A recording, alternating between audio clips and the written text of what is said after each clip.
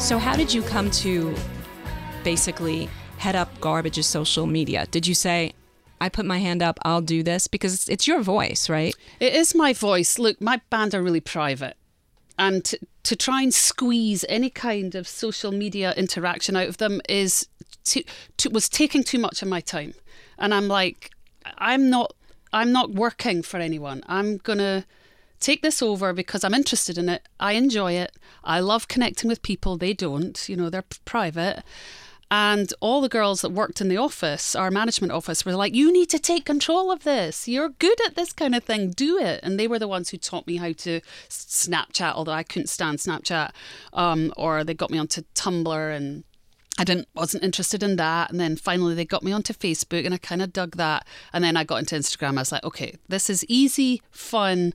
And I've learned a lot actually via Instagram. My eyes have been open to art, to politics, to styles and fashions and ideas and books and films. I mean, it's wonderful. And do you connect with people on there? I was reading something that you wrote yesterday and I saw Jenny Lewis commented on it. Well, you're very spoilt when you're in a band because you get access to other artists and they get access to you and love affairs begin and relationships grow and it's been a wonderful sort of meeting place for artists, to look after one another and sort of encourage one another and follow one another. I know that social media is repulsive on one hand and I think we're all in danger of getting sucked into the abyss.